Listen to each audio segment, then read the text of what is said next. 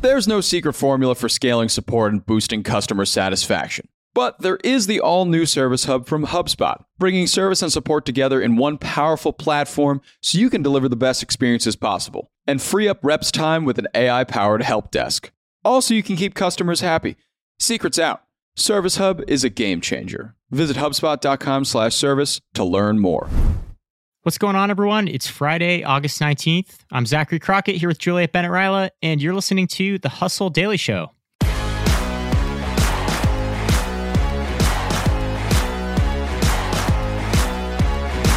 Today, we're talking to Adam Neumann. Yep, that Adam Neumann. The guy who founded WeWork, spent a bunch of investor capital on booze and wave pools, and pretty much plummeted the valuation of the company from $47 billion down to $8 billion. But it's okay, he made out with $1 billion payday himself.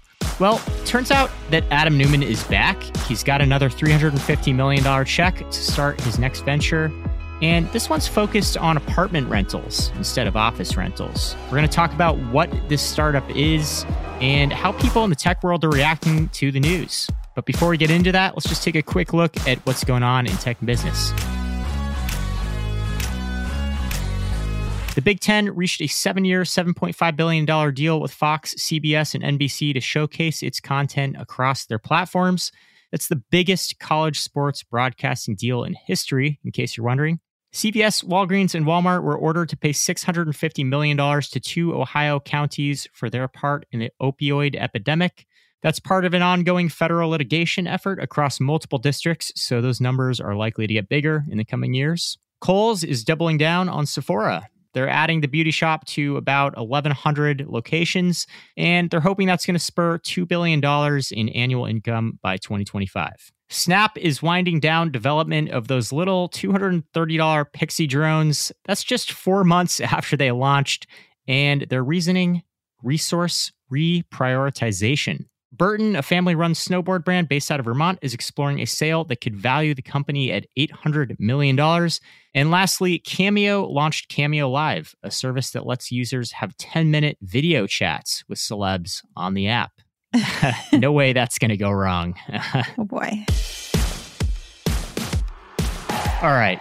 Juliet, let's talk Adam Neumann here. Yeah, I'm excited about He's this. had a very long, interesting road. Let's start out here just like, who is Adam Neumann? Okay, so I have not watched the TV show about Adam Neumann called We Crashed, starring Jared Leto as Adam Neumann. And I must say, I haven't followed Adam Neumann's spectacular career that closely. But basically what he is best known for is he founded WeWork. WeWork blew up. Mm-hmm. At one point, it was valued at $47 billion, which I've seen some people say, like, there's no way it was ever really worth that much. But it was a very, very successful company. And then they were going to IPO, which seemed like it was going to be great. But then it turned out that there were all these issues. Neumann spent a bunch of investor cash on booze and a wave pool, apparently. He just kind of had like this super party lifestyle where he was like lavishly spending and having all these outrageous parties. I remember at one point he laid off a bunch of his staff and was like, oh, I don't have any money. I got to lay a bunch of people off. But then he had like a big party with tequila shots and rappers or something. Right. Just like the stereotypical kind of tech bro visionary. Yeah. So big rise, big crash. And then SoftBank ended up taking over the company and he ended up getting ousted as CEO. But he did leave with more than $1 billion. So, worked out for him. Right. And by the time he left, that $47 billion valuation had sunk down to something like $8 billion. Yeah. But, it sounds like that story isn't all bad. Adam Neumann, like you said, he never really made a dollar on the business while he was there. And he left in his trail, a lot of unemployed, disgruntled employees and angry investors. But the flip side here is that the company did eventually make that IPO, right? Mm-hmm. Through a SPAC in late 2021. Yeah, and I think it's worth mentioning that, this isn't a Theranos where, there never really was a value.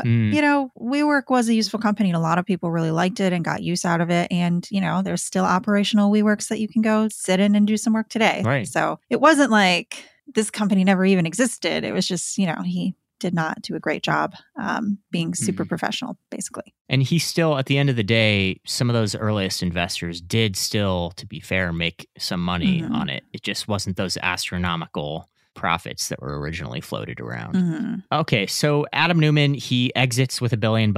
What's he been doing for the last few years or whatever? Apparently, he's been spending that money on apartment buildings. Wow, okay. I've seen some reports that say he's got over 3,000, others more than 4,000. So he's got property, basically.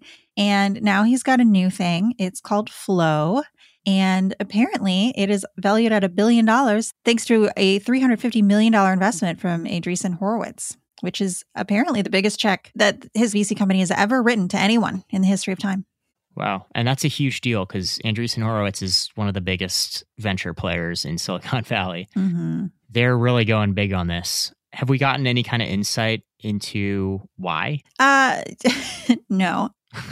So as far as I can ascertain, and according to a letter that Horowitz wrote himself, he's basically got a lot of faith in Neumann based on the fact that like Neumann did, in a way, revolutionize the office, and maybe he can do the same thing with housing. So it seems like what's going on here is Flow is going to be a new kind of residential apartment living situation. Okay. So I guess think of a WeWork that you can live in, maybe. That sounds like hell. Yeah. Well, I don't know. So basically, Horowitz's thing is like living in an apartment is a soulless experience. You never meet your neighbors. You don't have any equity. You just keep paying some faceless conglomerate a bunch of money, blah, blah, blah.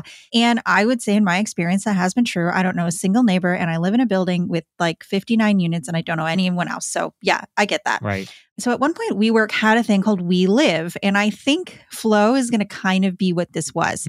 So We Live was an apartment, I guess. It came fully furnished, apparently. I read an article in GQ from someone who had lived there for 10 days to try it out, and they got a nice unit. It was small. It was expensive. It was like $3,500. It was on Wall Street, so that may contribute to part of the factor.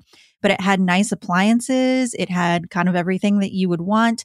And then there was this huge emphasis on community. Like there was a coffee bar where you could go and apparently get a free cortado. There was a cocktail bar in the basement, places to work out, places to hang out. And like he really did get to know a lot of people in a very short amount of time. It almost felt like the way when you're traveling and you're in a new place and you're staying at a hotel and you go to the lobby bar and you meet people all the time and you just have conversations because like that's the vibe. That's kind of what it felt like when this person was describing the We Live. And so I do think for some people, probably like urban dwelling Gen Z millennial types who are maybe single or just with a partner, they don't really have a family yet, or maybe they've moved away from all of their college buddies. I can definitely see the appeal of something like this. Sure. So Andreessen Horowitz basically trusts that maybe Neumann has been through the ringer with rework. He learned his hard lessons. He still is a guy who is a visionary. He has a little bit more know-how this time around about how the real estate world works. And Silicon Valley just seems to have a track record of investing in these kind of big names that they have faith in. Yeah, and there's been a lot of reaction to this. I've read a lot of quotes from other VC people who are just sort of baffled as to why he would make such a big investment. And then I've seen a lot of anger from founders who are like, oh, this guy like had the chance of a lifetime, screwed it up, and gets to have a $350 million second chance. Well, you know, women and founders of color are still struggling to get any VC capital at all, no matter how good their ideas might be. So a lot of opinions are definitely flowing around this company. Yeah, and there's definitely truth to that. Companies founded solely by women accounted for just 2% of all venture capital in the US last year. That's according to PitchBook. And companies with Black founders account for even less than that, according to Crunchbase. Yeah, it's less than 1%, right? Less than 1%. So, you know, that frustration is very justified. And I think like it's harder than ever. We're hearing a lot about concerns about entering a recession and, you know, businesses are pulling back a little bit right now. But at the same time, this kind of privileged tech founder in Adam Neumann is getting a huge infusion of cash. Right. For reasons that don't really make sense to a lot of folks. Right. And, you know, I'm trying to see the value of Flow. Like, would I want to live there? Do I know anyone who would want to live there? And I think one of the biggest questions for me is in Horowitz's letter, you know, he talks about how we're in this affordable housing crisis. And that's absolutely true. We're facing skyrocketing rents. More and more people are unable to afford a home to live in. And my question, I guess, is like, how is Flow going to solve that? because I just feel like there will be this inclination to have all these bells and whistles like We Live had. Mm-hmm. And I can't imagine that's going to come cheap. So my question is, who's going to be able to afford to live in these apartment buildings? Right. And that's really an unknown at this point because we know very little about the business. And also there's a question of what does it mean to have equity? If you are a tenant here, what does it mean to have equity? A spokesperson told Forbes they're going to have a digital wallet. So does that mean you earn, I don't know, crypto the longer you live there? Like, it's just kind of unclear. Right. Like, I have an idea in my mind of the kind of person this might be for, but I don't have an idea of the kind of person that can afford it yet. Right. The rent crisis we're seeing right now is a crisis of affordability. Rents are up 14% in the last year over year in July. You know, I don't think renting units for $4,000 or $5,000 a piece is going to help solve that problem. Has Flo been framed as an affordable housing solution? Not really, although in his letter, he mentions the crisis. So it's kind of like... Interesting. Okay, well, how does this solve it? And you know, it reminds me of, there's a place not too far from where I live, and caveat being that I live in Los Angeles, so it's never going to be cheap, that is very similar to this. So it's $1,450 to live in an 8-bedroom house, where I think you get a little tiny room and then you share the kitchen, and I think you have to share a bathroom. So this is already happening among people who are like, hey, I'm willing to pay a little less to have friends and share the cost. Sure. I think $1,450 is probably pretty affordable as far as Los Angeles goes. But oh, yeah, sure. But yeah. It sounds crazy, but yeah, it is. Yeah, I remember living in San Francisco, just, 10, 12 friends would just band together and rent out like a Victorian house in the Haight or something. And you'd each pay, $600 a month. But yeah, that's how a lot of young people are cutting it in big cities now. Right. And, a lot of the success of stuff like that is dependent on the other people. I actually had an apartment for $800 in Hollywood where I lived in a little tiny room and had shared amenities with other people. And at first I was like, this is going to be so great because I'm going to have friends and we're going to make dinner together. No, it was horrible. Like you'd get one person in there that decided that they didn't have to clean anything. And then it was just, a mess. They ate all your food. Yeah. It was just terrible. There's always one of those. Right. So there's one more interesting angle to this Neumann story that I wanted to talk about. It has to do with Mark Andreessen, one of the co-founders of Andreessen Horowitz. He's this very wealthy venture capitalist, and he's obviously betting very, very big on this new real estate venture. But he was embroiled in a little controversy recently of his own, right? Yeah, so apparently, despite the fact that he once wrote an essay about how it was time to build, and part of that being housing, he, I guess, was apparently not so much of a YIMBY, but more of a NIMBY when it came to his own neighborhood. And that means not in my backyard. Yes. No building. Right. He lives in Atherton, California, which, according to The Atlantic, is the most expensive zip code in the United States. Almost everybody there lives in like a really big house. Yeah. And the planning department wanted to increase the zone capacity of the town so that they could build smaller multifamily properties, which would have accounted for about 130 units by 2031, which sounds great, except he and his wife submitted public comment to the mayor and the city officials and were like, nope, not in our backyard, apparently. Wow. Which is kind of like, okay, well then where do you think you're going to put these Flo buildings? Like, right.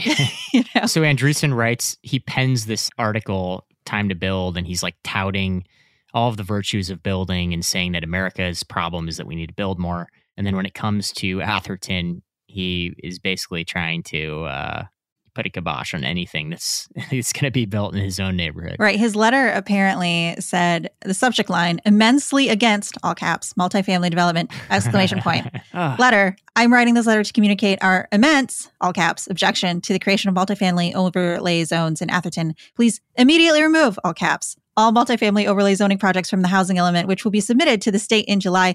They will massively, all caps, decrease our home values, the quality of life of ourselves and our neighbors, and immensely, all caps, increase the noise pollution and traffic, which I don't know, man. How is the quality of your life affected at all by people who don't have as much money as you moving into the neighborhood? I want to know. Yeah.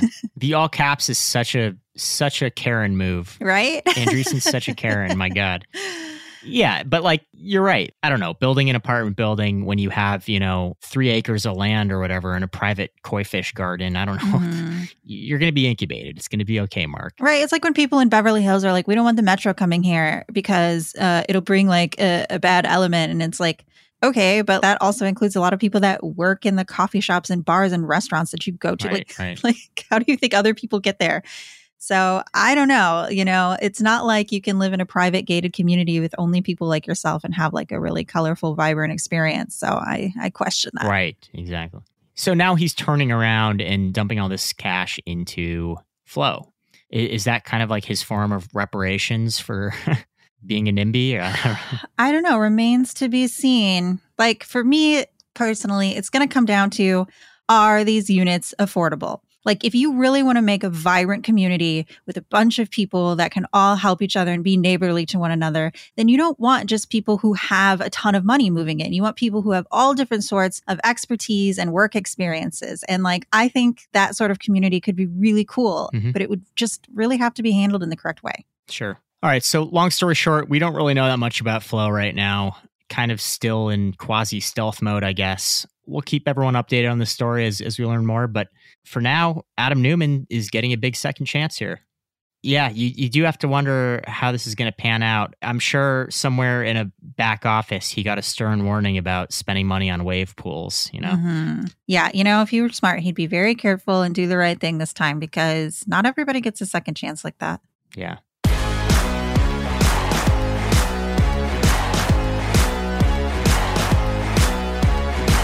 All right, that's going to do it for us today. Thanks for tuning into the Hustle Daily Show. We're a proud part of the HubSpot podcast network. Our editor is Robert Hartwig, and our executive producer is the one and only Darren Clark.